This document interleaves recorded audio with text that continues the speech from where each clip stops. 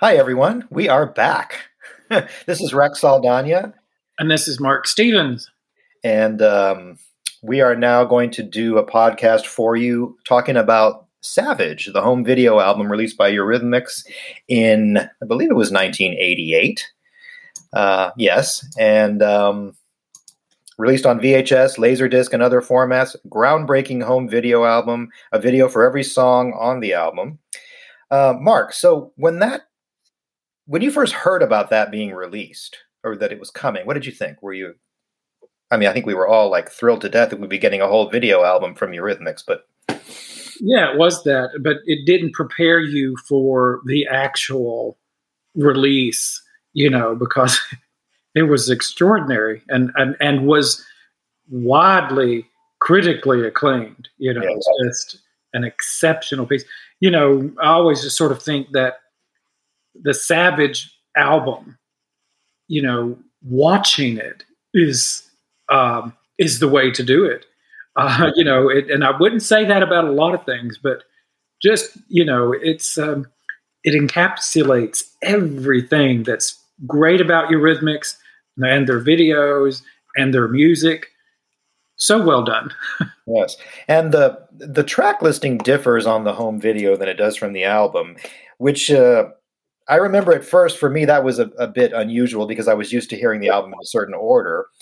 But I think, of course, the videos work more cohesively in the way they had them arranged. I am surprised that, they often talk of Beethoven, I Need a Man, and Chill as a trilogy, but yet on the home video album, they separate Chill and put that down towards the end. But that actually makes sense because the video is sort of like the real, the culmination of sort of the ordeal she's going through and the recognition of moving forward and all that. So it does fit at the end. But I just thought that was a little interesting that, it was a trilogy on its own, but yet not on the home video album. Yeah, it is. Now, And you get so much more than just the tracks, and I think we'll talk about that. But right. Now, Sophie Muller directed every video on the album except for two. Shame was directed by Steve Graham, and I've Got a Lover Back in Japan was directed by Chester Dent and John Stewart, which I believe is Dave's brother. I could be wrong about that. So once again, they worked with Sophie, and I think what we'll do is just go track by track and talk about our impressions of the videos. Let's say too, let's just say up front, the absolute terrible thing it is that this has never made it to a proper DVD, a Blu-ray release, or even a digital release. Correct. It was on Laserdisc, and I have the Laserdisc back in the day, which of course was quite the. Did you have a Laserdisc player? Yes, I did. Me too. I got that specifically just for Eurythmics' Greatest Hits and Savage. And I eventually got We Two Are One Too and The Sweet Dreams. But literally about 2 years ago, 2 or 3 years ago, I bought a new Laserdisc player on eBay because the one I had stopped working. And it wasn't cheap. And literally I used to, years ago, I had movies and stuff too. But over the years, I had gotten rid of them because really wasn't much of a point, But the Eurythmic stuff, you couldn't get anywhere else on that kind of quality device. Right. Not that it compares to Blu-ray or anything at this point, but it was superior to VHS, of course. Anyway. When I first launched my website, Eurythmics Video Visionaries, usually Mark is the one that plugs it. This time I'm plugging myself. All the screen captures I used for the videos were from the Laserdisc. Oh yeah. Wow. And at the time, Laserdiscs could pause very well on scenes, and you could, I'm not finding it as easy these days with streaming and DVD players to pause and get images quite as well as we used 2 years ago, which is interesting. You think it would be getting better. But was able to get a lot of great images off the Laserdisc. And in fact, a lot of the images on my site are still those original ones from then. Yeah. But yes, I remember I had all those Laserdiscs as well, including Diva on Laserdisc Yes, and absolutely. Live in Central Park on Laserdisc. So you really don't think about it, but Laserdisc had quite the life. It did, and then Well, I discovered it like sort of towards the tail end. It started picking up in the mid '80s and kind of petered out around the mid to late '90s. yeah, And I sort of got involved in the early '90s, so I was on the tail end of it. But yeah. So, but well, on the video album, uh, before we even talk about Beethoven, you've got that great opening scene with Annie, and she's putting the flowers in the vase, and something behind her is that giant painting of the stag, the deer. yeah, And I was looking that up, and there's a famous painting called "The Monarch of the Glen," and it's actually housed at the Scottish National Gallery in Edinburgh. But and you see later on in White Eyed Girl, there's another version of it on that wall, like a black and white. But I looked it up and I was trying to compare. It's not actually that famous painting. So it's kind of a knockoff. But I think it was a famous, the original was it was reproduced a great deal. It came out in 1851 or something. And so, and it's always fascinated me because there's two versions of that painting in this video album. yeah. And so kind of a curious to me is what was the reasoning for that to be there, and all the clothes. Well, There has to be a reason. I don't know if there is or not. I'll give you my impression. My dad was a hunter growing up, and he used to love all those kind of paintings of stags and wildlife and stuff, like that one. And I just kind of took it as it's like it's something common, like it's just something that the common man might have in their home because I don't know, they like to hunt or they don't have the best taste in art. I don't know. The Monarch of the Stag is probably a very famous and well done painting. So I don't want to like take away from that.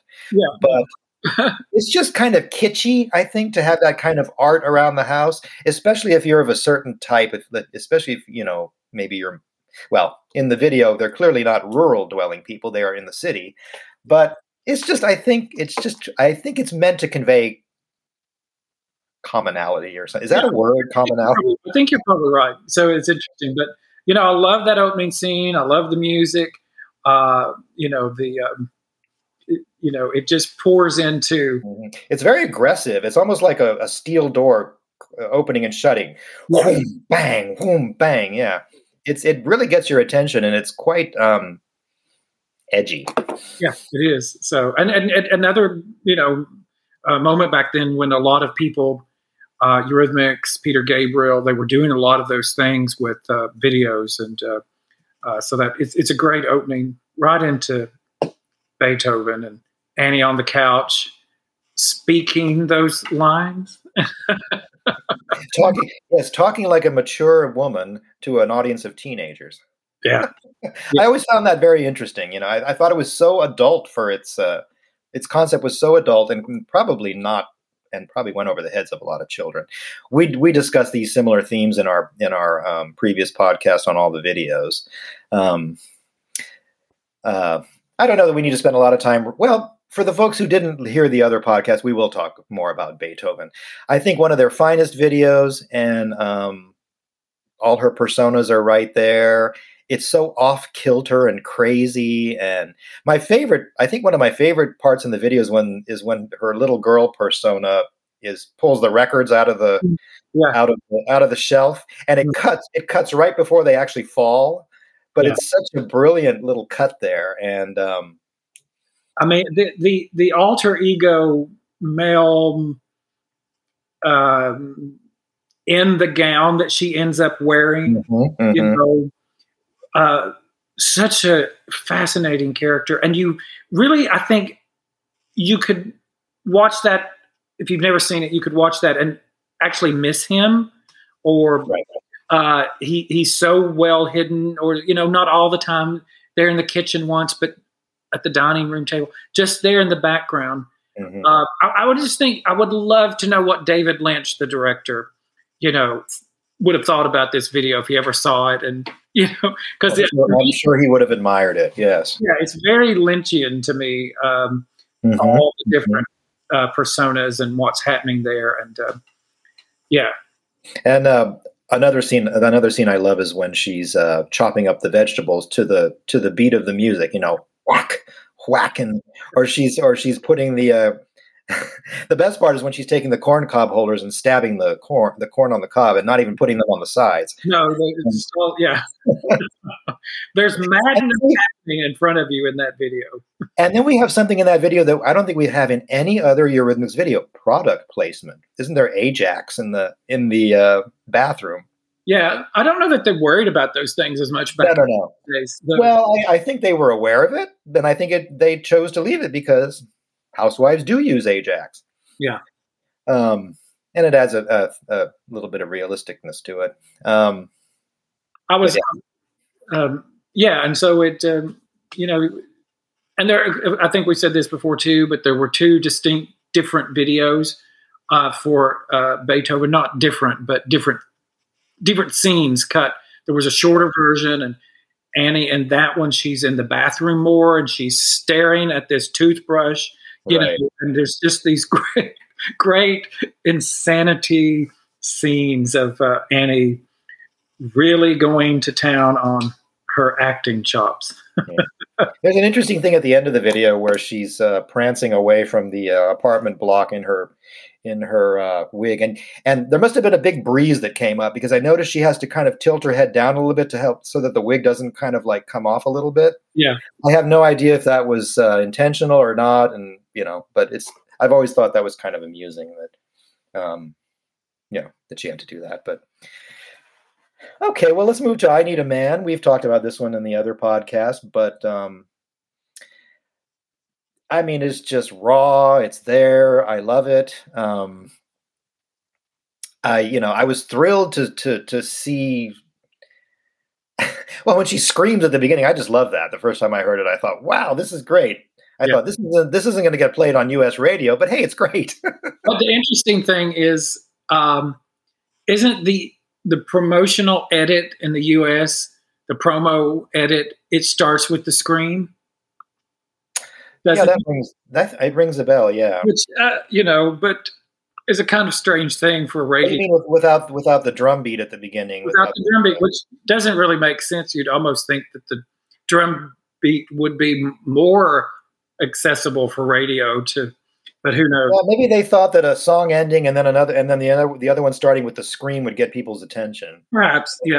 But, I was researching this and I found an article where Annie describes this character, and I want to read it because it's really good.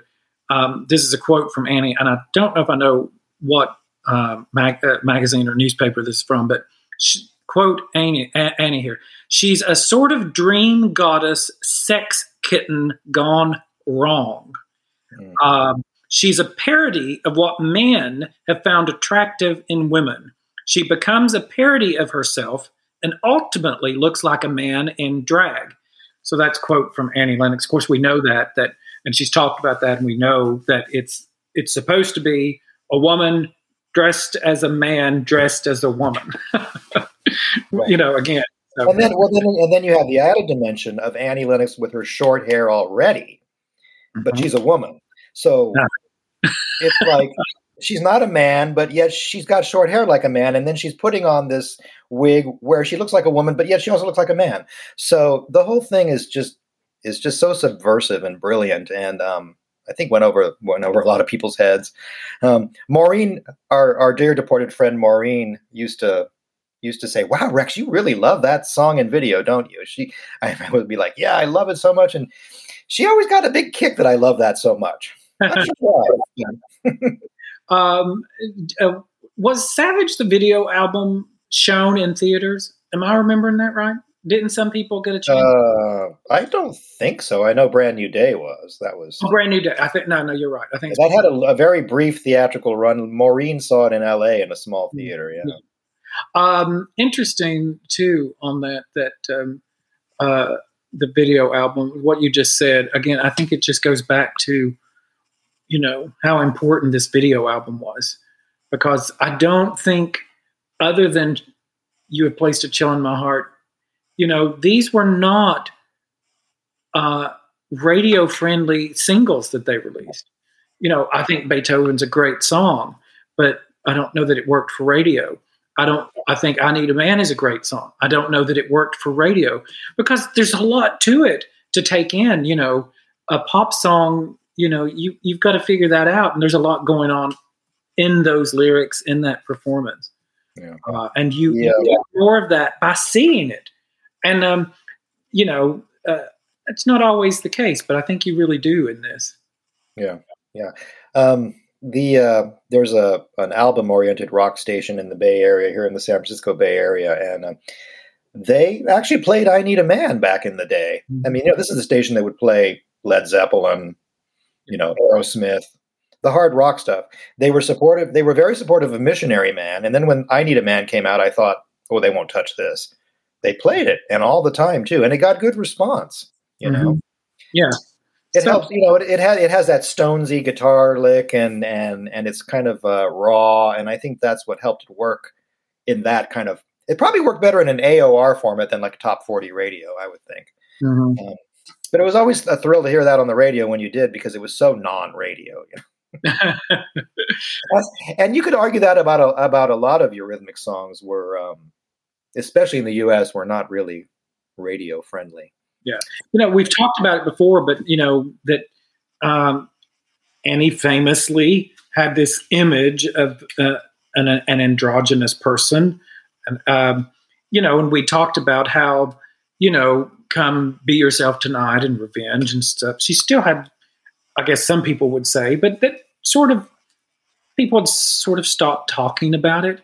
But then with Savage, she takes that to a whole other level with all of these things, and an in-your-face kind of direction on that. It's like the more feminine she got on Savage, the more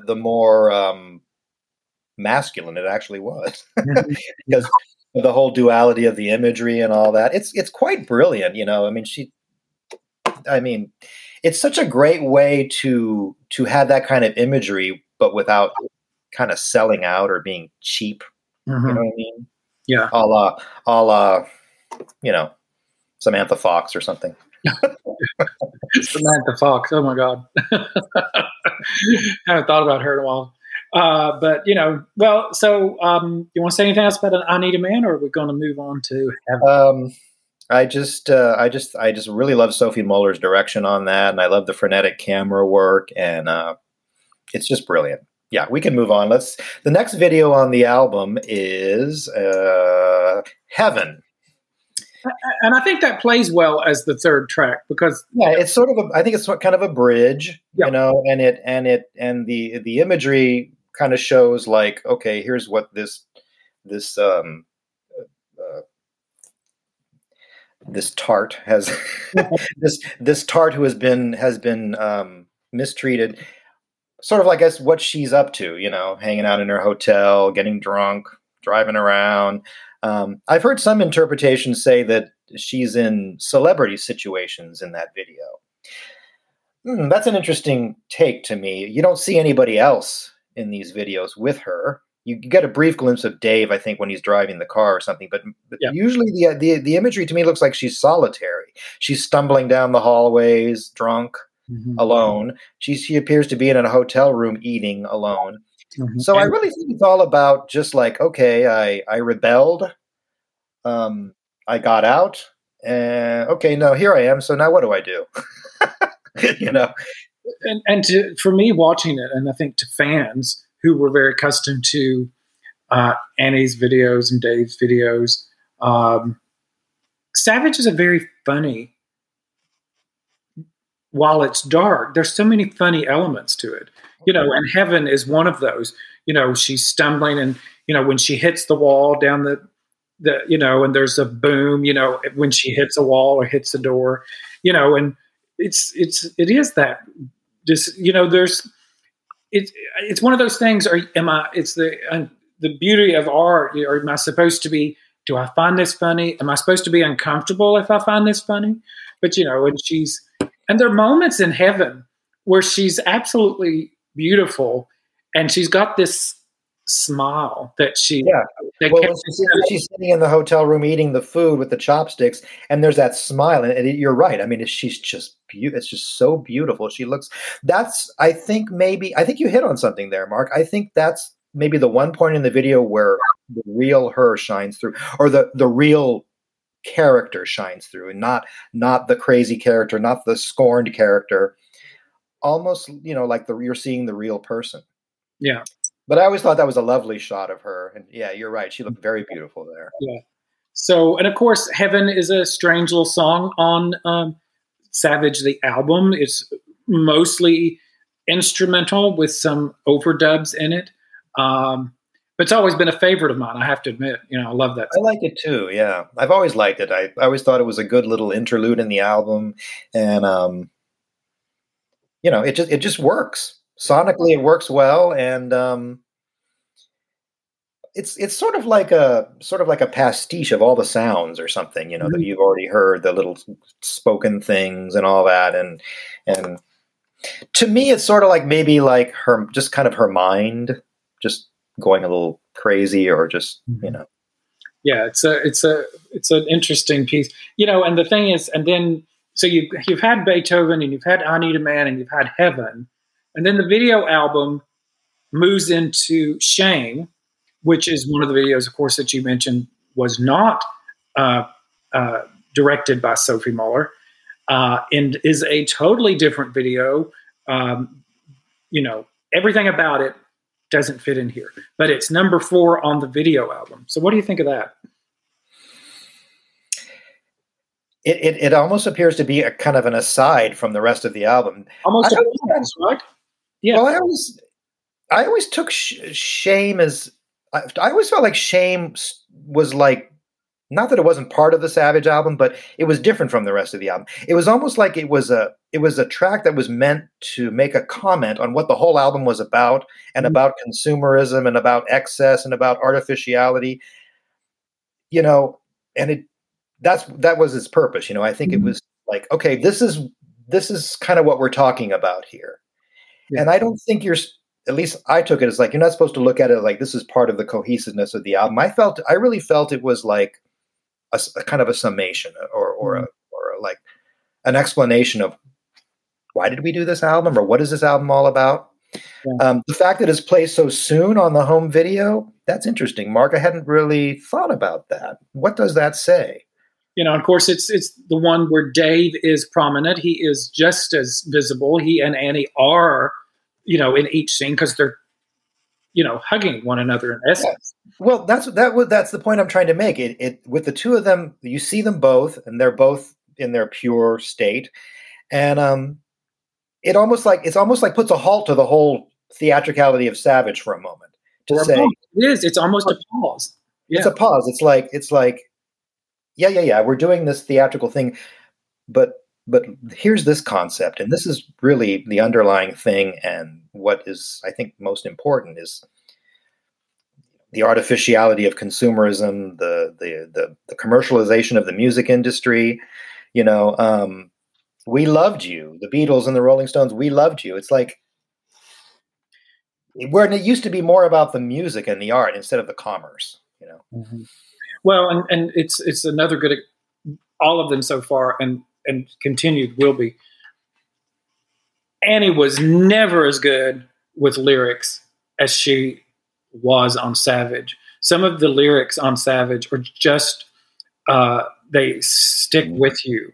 It's a you can quote them. Not that you can't. Of course you can. I need someone to crack my skull. I need someone. Yeah, absolutely. Come on, man. It's just great stuff. And Shame is one of those. It's chock full of great imagery in the lyrics itself. Again, I don't know that it was a great single. It starts out very slow, and this was late 1987. And think about what was on the radio. Right. And Eurythmics are doing their thing, as they always do. Uh, I've read a lot of critics call Shame one of their finest singles. I think it is considered a great song by them. Yeah, I don't know what composition radio is. thought of it. Did it fit in that? But it's a great song, and you can't help but you get and the bridge on that. And it's a beautiful video. I think the placement of it on the album seems more conducive to its theme than maybe where it was placed on the home video. I'm not sure if anywhere it was placed on the home video would have mattered. I think it's so visual, and the statement it makes works so well that it probably could have landed up anywhere in the video. Yeah, maybe not as the very last video, but anywhere somewhere in the middle or something. So yeah. But it moves directly into one of my most favorite videos. I know you love this, yeah. Which is "Wide-Eyed Girl," and a great song too. Yeah, but I don't think that is necessarily a favorite song with some fans. But really? I love it. At the end of that, I just think it's fantastic. The video is fantastic. The song is. I can listen to it. I turn it up loud when I'm playing that song. Do you think Lola watches that and thinks that's her in the video? I don't know. Maybe she should remake that. But I wonder if Lola was that rebellious. Did she run off to Rome or was Annie that rebellious? That's the thing. But great video. Again, I go back to it's hilarious. And you're supposed to laugh in this one at the beginning, at least. She's there, with her boyfriend, and they kiss, and then suddenly she's pregnant. She's completely pregnant. It's almost like a Monty Python. I don't want to say who was that British guy from the 80s who had that kind of ribald TV show? Was it Benny Allen or Benny Hill? Benny Hill. I'm thinking of Dave Allen. British folks will know who Dave Allen is, but Benny Hill. It's almost like a Benny Hill sketch with the way she pops out. Anyhow, yeah. I mean, so you've got that, and then you move into this, and there's so many things I want to talk about in this video. Good. Go ahead. Talk. You move into she's had the baby, and even that part's funny, and dealing with the baby, and you get all these close-ups of baby faces and the guy and all that. But then suddenly the baby's now a teenager, and she's in her bedroom, and what is on the wall?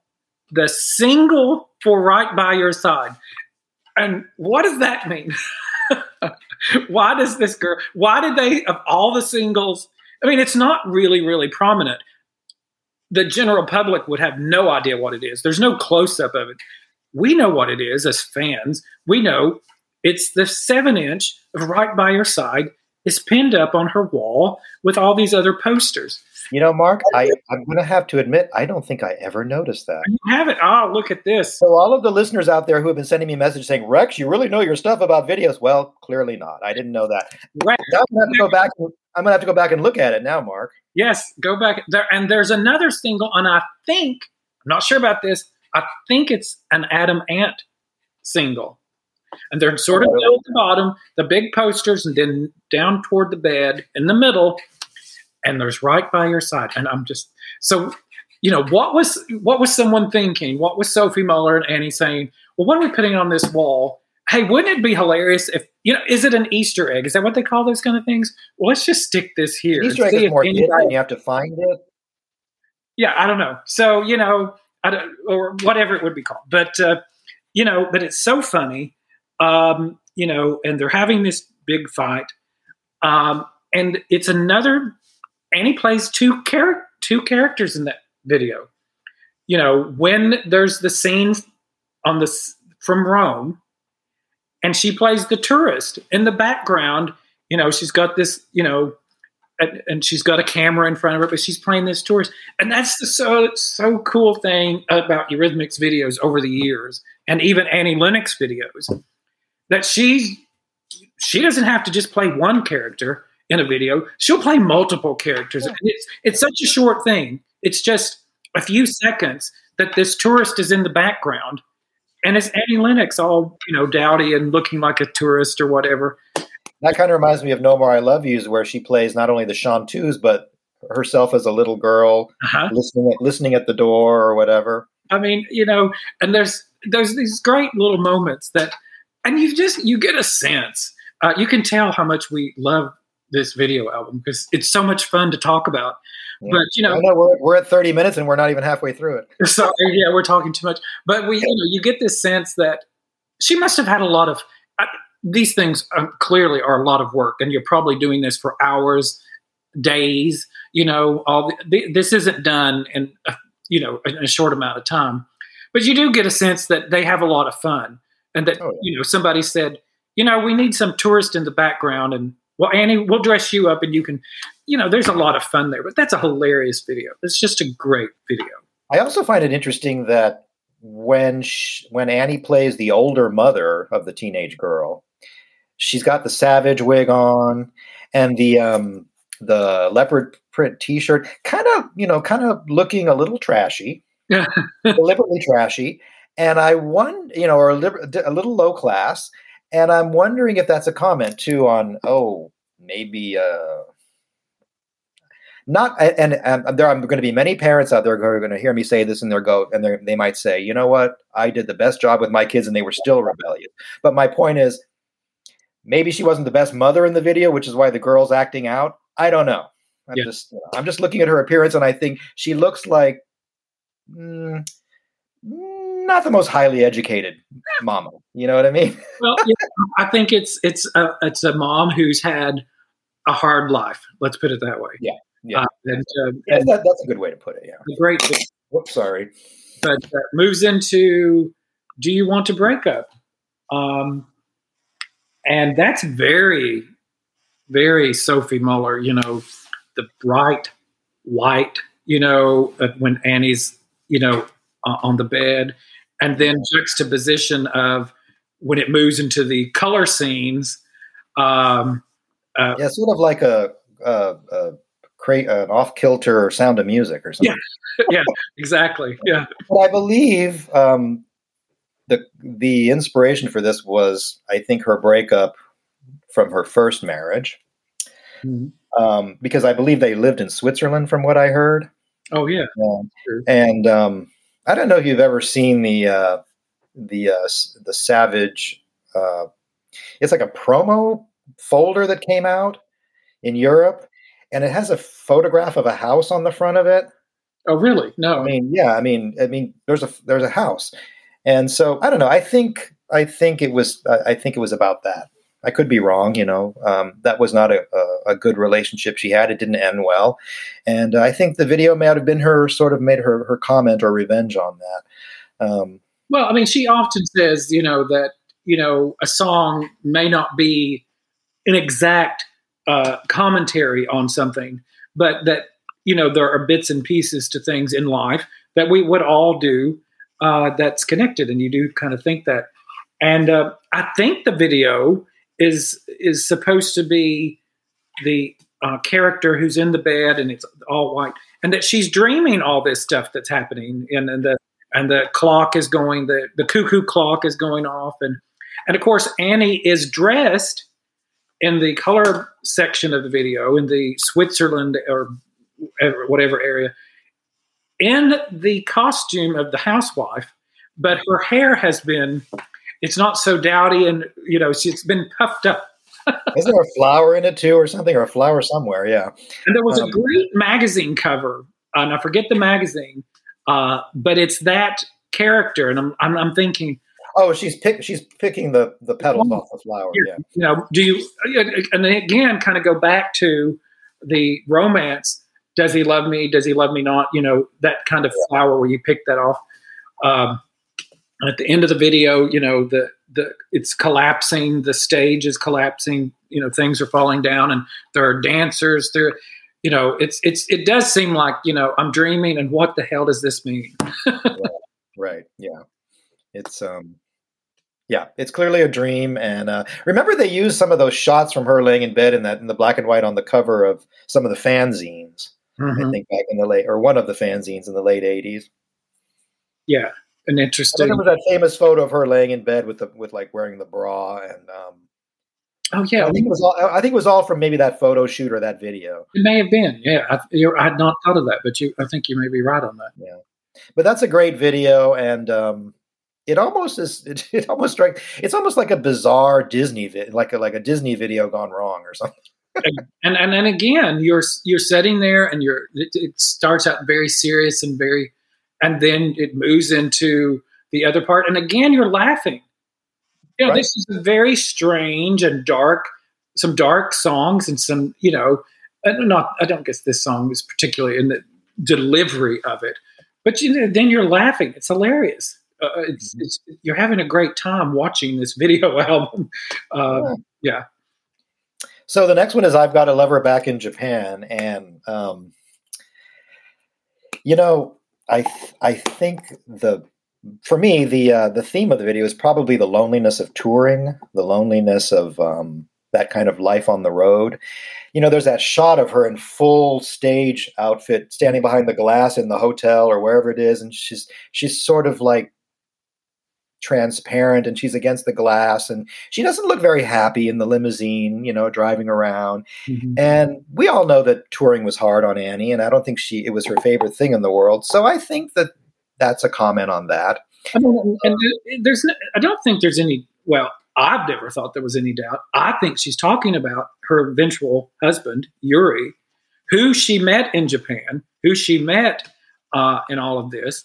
And again, I don't think it's at all an entire commentary on that, but I think it's one of those seeds of inspiration. I'm writing a song, and she talks about that. But yeah. It was interesting, and I don't think I ever knew this until you said this a moment ago, that particular video is directed by a different person, and I think you said someone, and Jon Stewart. But yeah. You do watch it, and you get a sense that it was shot at a totally different time. Probably, I'm thinking, when they made the Brand New Day video. Exactly. That's what I think, too, because some of the concert footage from that video is similar to the footage in the Brand New Day concert. So. It's such a specifically, when you think about this album, seeing those tour scenes, Annie and Dave, both in their black leather jackets and the full coats, and, so, we were very accustomed to the Revenge album and the Revenge tour that we got. We were very accustomed to the look of that, and you get that. And this again is the video is totally different than the rest of the Savage video album. Yeah. And I think that's because it was shot at a different time. Not only who directed it, but because when Savage was made, all of this Revenge tour and all that was already behind them. That was done. Yeah. So, and she's saying the words in that scene you mentioned. She's at the glass in a hotel room, high rise, and she's clearly saying those words. So I think this is a very early song that was created for Savage as well. Yes, I would tend to agree, and I think that's interesting that you brought up that she met Uri and I don't know if it's Uri or Yuri. So if I'm pronouncing it wrong, I'm sorry. That she met. Yeah, I had heard that they had met in Japan while they were filming that, and I also think it might also have might mean that, when you tour a lot and you tour worldwide, like they had been doing since the days of the tourists, it's possible she has a little boyfriend in one country that she only sees when she goes there. I mean, you know how life is. You meet people, and so there a little bit of that could be pining for somebody she misses. But yes, I do. I agree with you. I think it was kind of like post-Revenge. I think it was influenced by meeting her future husband and also about the rigors of touring and all that. I know she's retired from touring, and I think happily so. Another interesting thing about that video is you get blink and you miss it segments from I Need a Man, Beethoven, and Heaven. Those three videos. Little snippets, why they're in this video, what was the reasoning for them to have these little snippets, I do not know. I don't know if it was simply to help connect it to the other parts of the video.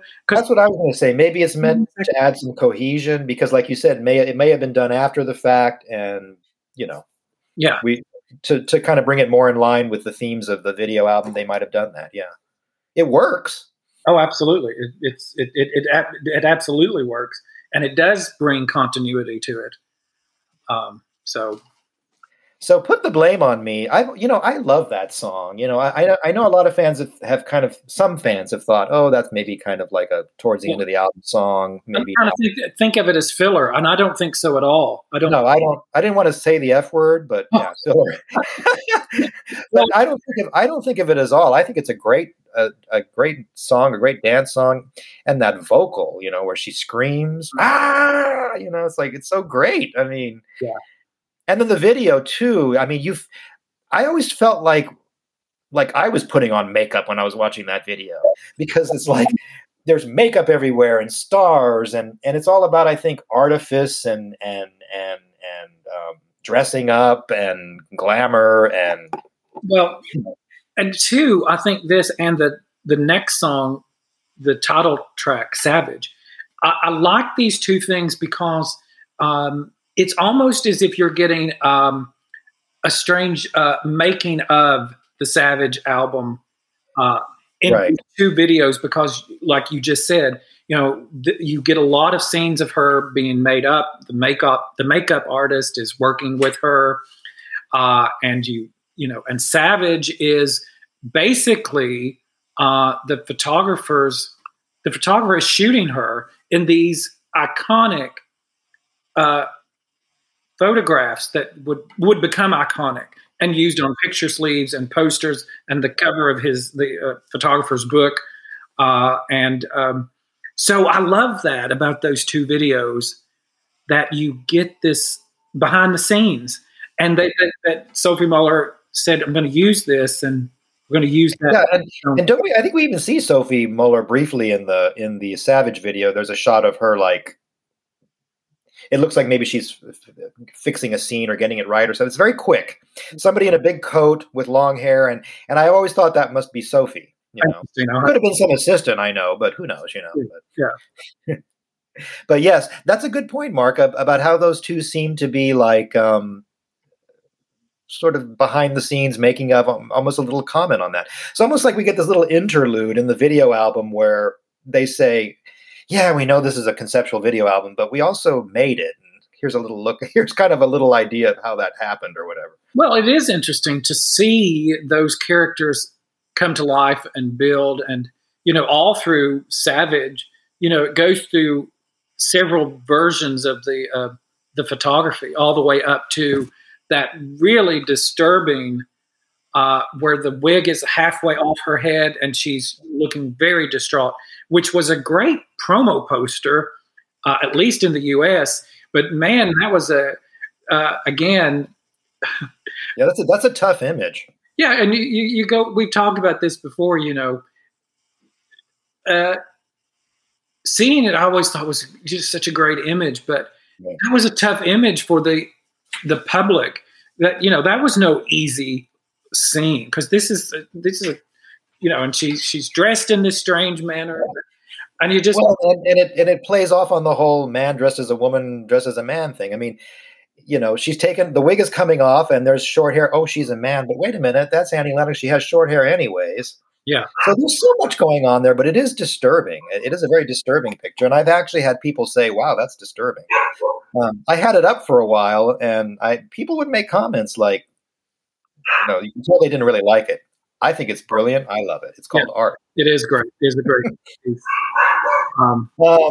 So, okay, next is You Have Placed a Chill in My Heart. And, we've talked about that. And that's Mark's lovely dog, which we are happy to have on the podcast. Yeah. Okay, sorry. Which dog is that barking?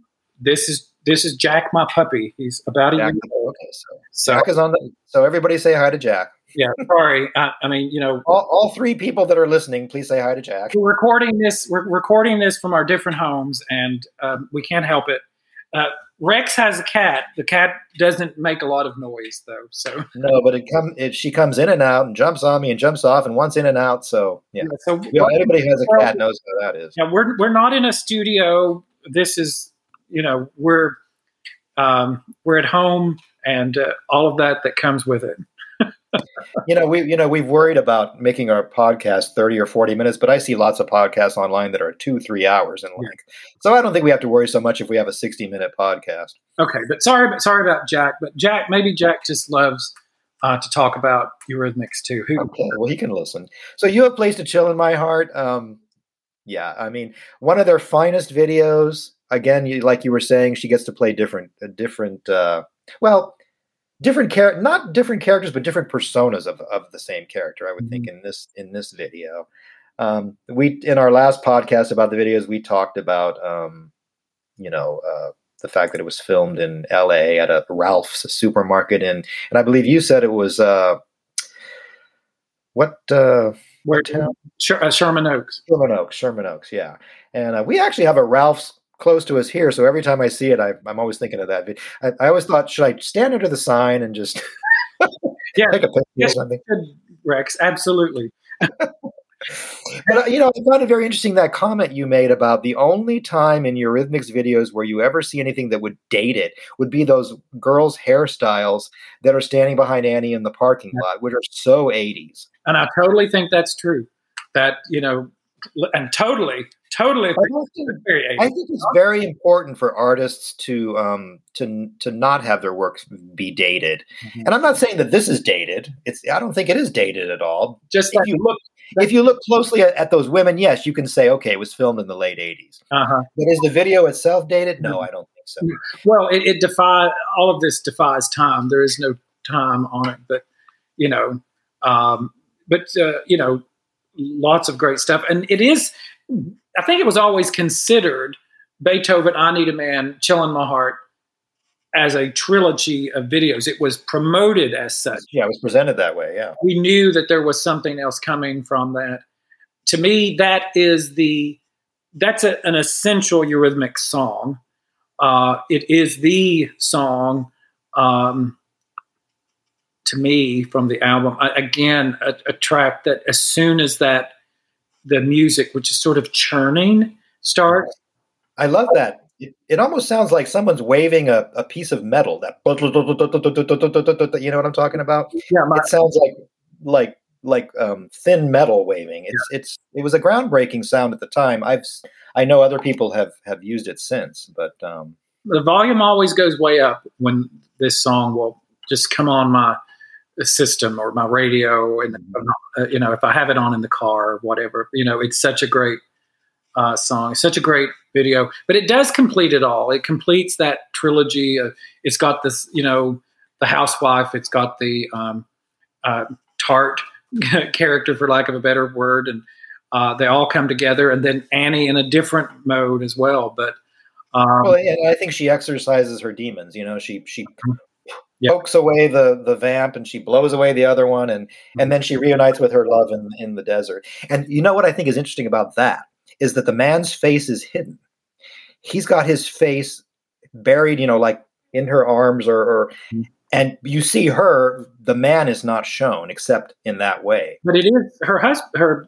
It's Yuri, right? Yeah, and I think that's a great sort of feminist kind of power statement. I mean, yes, she's Annie Lennox. She's the lead singer of the band. Of course, you're going to show her in the video.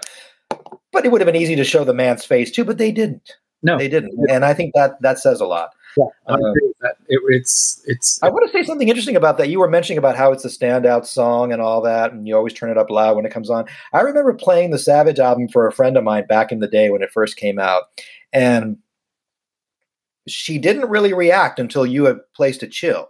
And when that came on, she lit up and she said, "Wow, that's a great song."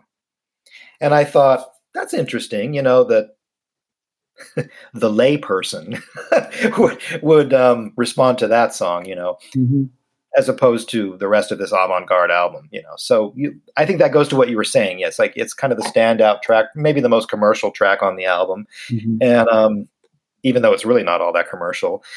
And I think it struck. I think that what that shows is, had it been promoted properly, it could have been a hit.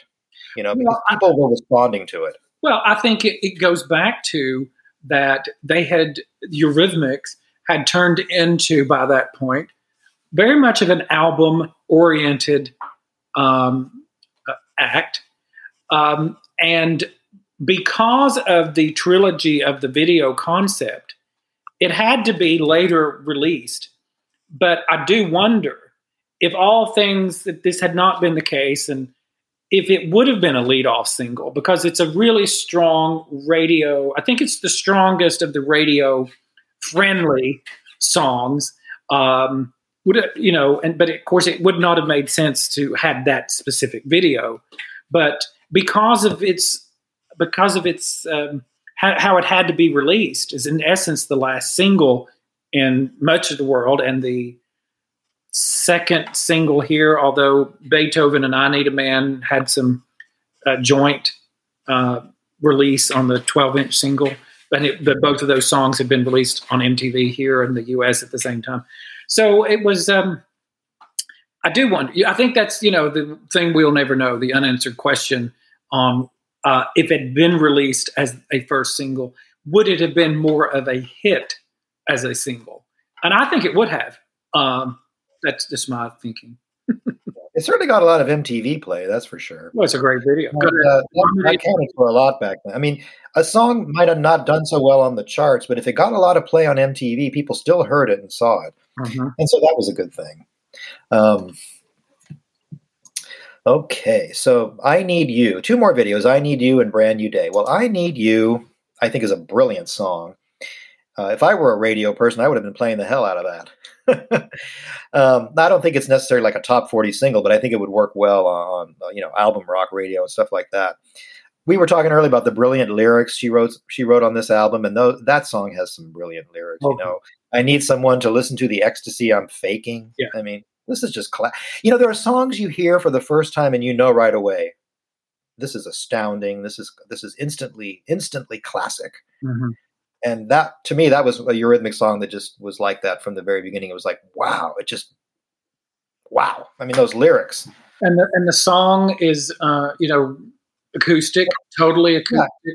After all that electronic, then we get this acoustic kind of organic sound. Yeah.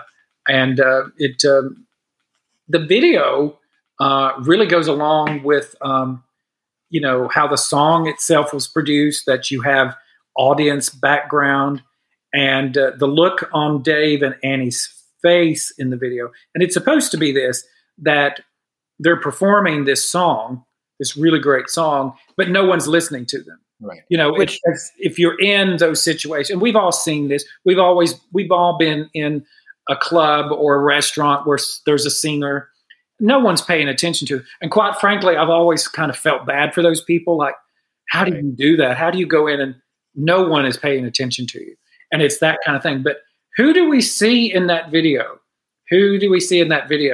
Dave's son, Sam. Sam Stewart, yes, as a little baby, yeah. I'm not sure. I think Shaban Fahey may also be in it. At one point, someone picks Sam up, the little boy. And I think it may be Shaban. It could be. Oh, but he's in it a couple of times. He's at the front of the stage, and then there's one. He's at the back of the stage. Mm-hmm. And isn't that grand? Dave's first son. And they're very young at that point. Yeah. Well, I think you're right. I mean, it's that whole thing about being ignored while performing. It's also a comment, I think, on maybe some of the stuff they've put out that has been kind of ignored too. Hence, Savage was kind of, Savage was, not, it wasn't ignored, but it wasn't the big thing that all their other previous albums had been. So I think there's a comment on sort of like unappreciated art, mm-hmm. But yeah, it's just, and she looks great in that video. I love her little boots. And that was the classic Annie Lennox, late 80s look, mm-hmm. A great song, and cutting lyrics, and that, what used to get me too is that in the background. Yeah. She was great with those kind of things, and always, throughout the career of Eurythmics, those additional noises that were vocals, and you see. There's also a moment in that song where there's like a sound of a crack, like a bang or a crack, mm-hmm. like somebody dropped a chair or something fell down during the song, mm-hmm. and it's right at a crescendo, I think, and it works so well. I don't know if it was intended, but it's just this kind of percussive sound that just kind of comes in, and it's just a one whack, but it's well placed, and I'm not sure if it was meant to, that was even meant to be, or just kind of came out that way. There's lots of little sounds in Eurythmics songs. Have you heard the sound of the door slamming in "Thorn in My Side"? No, I don't know. There's a sound in that song. I always thought, is that the studio door slamming? But there's a sound. There's a sound of a door slamming. It's very subtle in there. Well, what did Connie Plank teach them early on? That any sound can work in music. Mm-hmm. So, maybe there was. I don't know. And then, you have, isn't there a little, at the end of I Need You, aren't there, you can hear conversations going on in the room? Or is that at the beginning of the song? Both, I think. Yeah. And at one point, it sounds like Annie's telling somebody, "You were hungry." I think part of the conversation is Annie's voice. Yeah, "You were hungry." And so what I'm taking that is somebody must have been, they must have been having hors d'oeuvres or something, and somebody really ate a lot, and Annie said, "Wow, you were hungry." Well, maybe it was Sam, and he wanted his bottle. That's true. Yeah. Yeah. But it's just the little things like that, and then like in the beginning of Here Comes That Sinking Feeling, where you hear Dave and the people in the studio talking. Mm-hmm. Yeah. And somebody says, I need some more lead there, or something like that. And you just hear these little things, and it's just really interesting. Very signature Eurythmics things sometimes, that these openings. And well, we know Dave and his little tape recorder when he was a boy, we know all that. So, so Brand New Day, the last song on the album, and what a beautiful video. It almost looks like a Christmas video. Mm-hmm. She looks so beautiful in that video, and so glowing, and the suit on that blue background. I think Rolling Stone, when they were reviewing the album, made a comment that, the album ends with Brand New Day, it's kind of trite, and heroine walks away with her head held high. That's the exact word that was used, trite. Yes. Yeah. And it was like, well, how do you want them to wrap this up? Do you want it to be wrapped up on a negative note? I mean, we need a feeling of hope at the end. I never got that. I always thought, what a cheap shot. It's like the character went through its journey of self-discovery and then came out okay in the end. Yeah. What's wrong with that? Well, I think reviewers either got what Savage was all about as a whole, or they just simply didn't. And the Rolling Stone review of Savage, the American one, is so like that, Mark. It's so like they don't know what to think of it, but they're trying their best to like make a good review, Yeah. And you're right. It's funny. It's like they didn't know what to think of it, and I think some critics thought, this is good, but I don't know what it means or what to say about it. So they just kind of did their thing. But I should go back to that quote that I read from Annie. That is actually from Rolling Stone.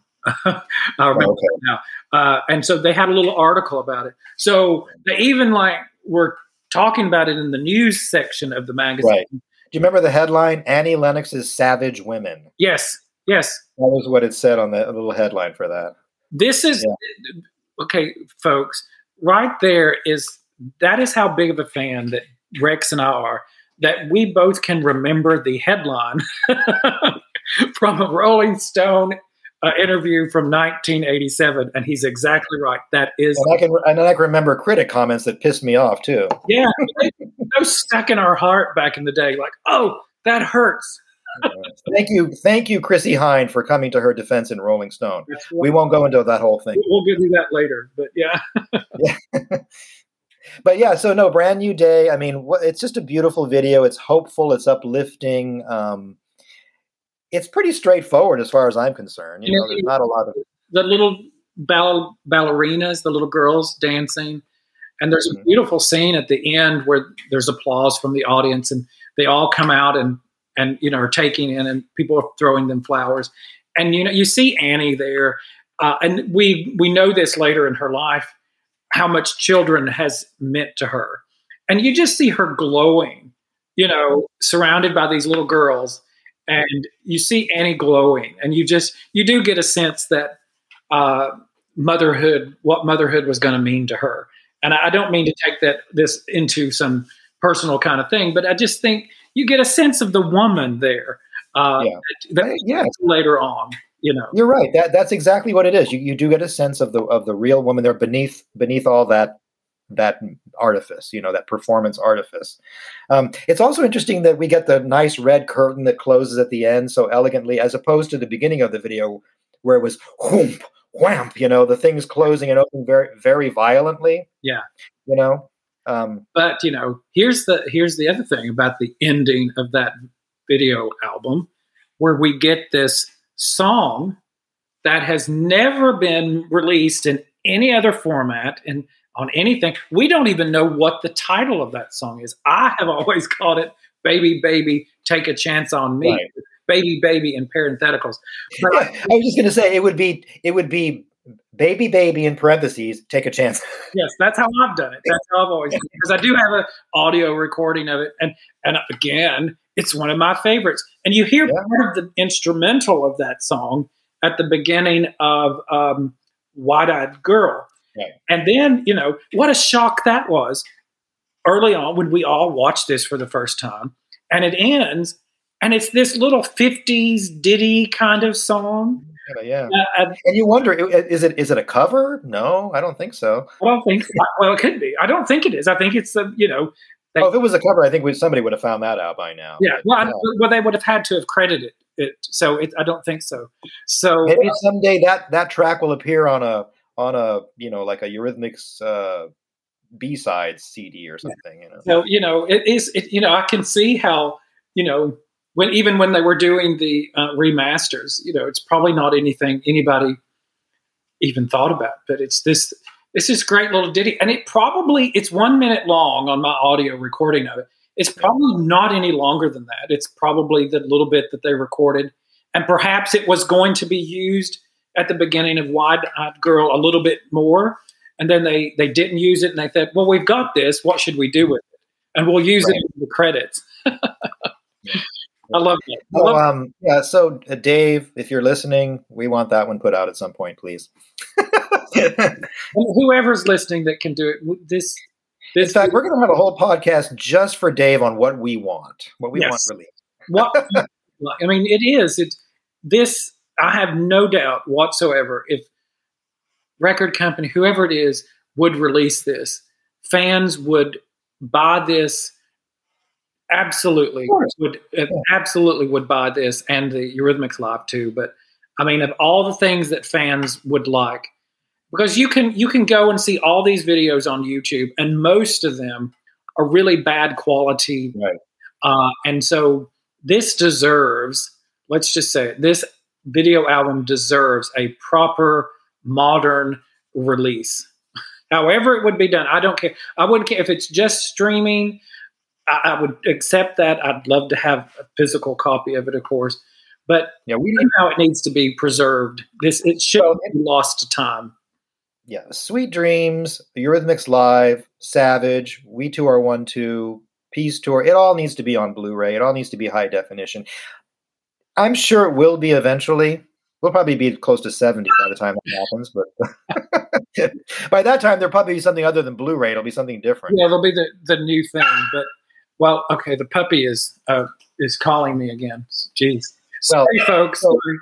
Yeah, we've reached the end of our Savage video album discussion, so I think we'll kind of wrap it up here. But Mark and I really enjoy talking to each other, and that's where this podcast thing sort of came from. We thought we'd share the conversations that we find stimulating with others, and it turns out that I guess some fans think that we have something interesting to say, so that's great. And we do.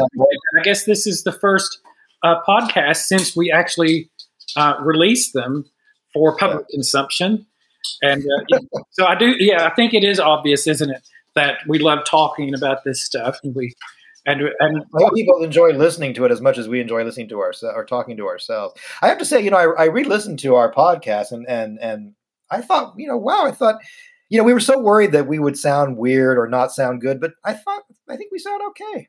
Well, we should say that we've had a lot of good comments from people. I think a lot of people have, a couple of folks have commented that you and I both have accents. I thought my accent maybe, but I wasn't sure about you, Rex. I don't know what your accent is. I know what mine is, but in any event, we've had a lot I of. just have a slight American Southern accent. What do I have? I just have an American. Well, I guess to people in Europe or Britain or whatever, or Australia maybe, I guess it does sound like I have an accent. But hey, that's what part of what we want. We want other fans to be on our podcast, and hey, everyone can come on with whatever accent they also have. Right. But we have a lot of to that, we're getting together with some fans soon and recording new podcasts on different subjects. So that'll be coming soon. And like we mentioned before, we hope to get some of the Eurythmics players involved, like maybe Jonice Jameson and Jimmy Z could do a podcast with us. So we'll see. But we're just having fun with this, and we're just putting the podcast out there, and building a library of Eurythmics podcasts is probably not a bad thing. So yeah. Well, we appreciate all the nice comments that we've had, and that yes. and a lot of people have said they'd like to be involved in future podcasts, and so that's really nice. And so we do invite people to discuss this even more, and talk about these things in comments where we have them posted, and we want to know what other fans think. It's not just about what Rex and I think, but, what other things that you might be thinking of. I don't know if you heard that. I just took a couple of screenshots of you and I. I thought it would look good, and we can maybe post that at some point. Oh, okay. So yeah, we both look so good and happy. I thought people might want to see what we look like. So we do see each other. So if this was a video, what would it be called? A video cast or something? Video cast. Yeah, maybe we can do that at one. Maybe if we can get one of the Eurythmics family members to join us for a podcast, we can do it as a video one. Well, all right. Well, anyhow, I think we'll end this podcast for now. So thanks, everyone, and thank you for listening. And we'll be back with more next time. See ya. All right.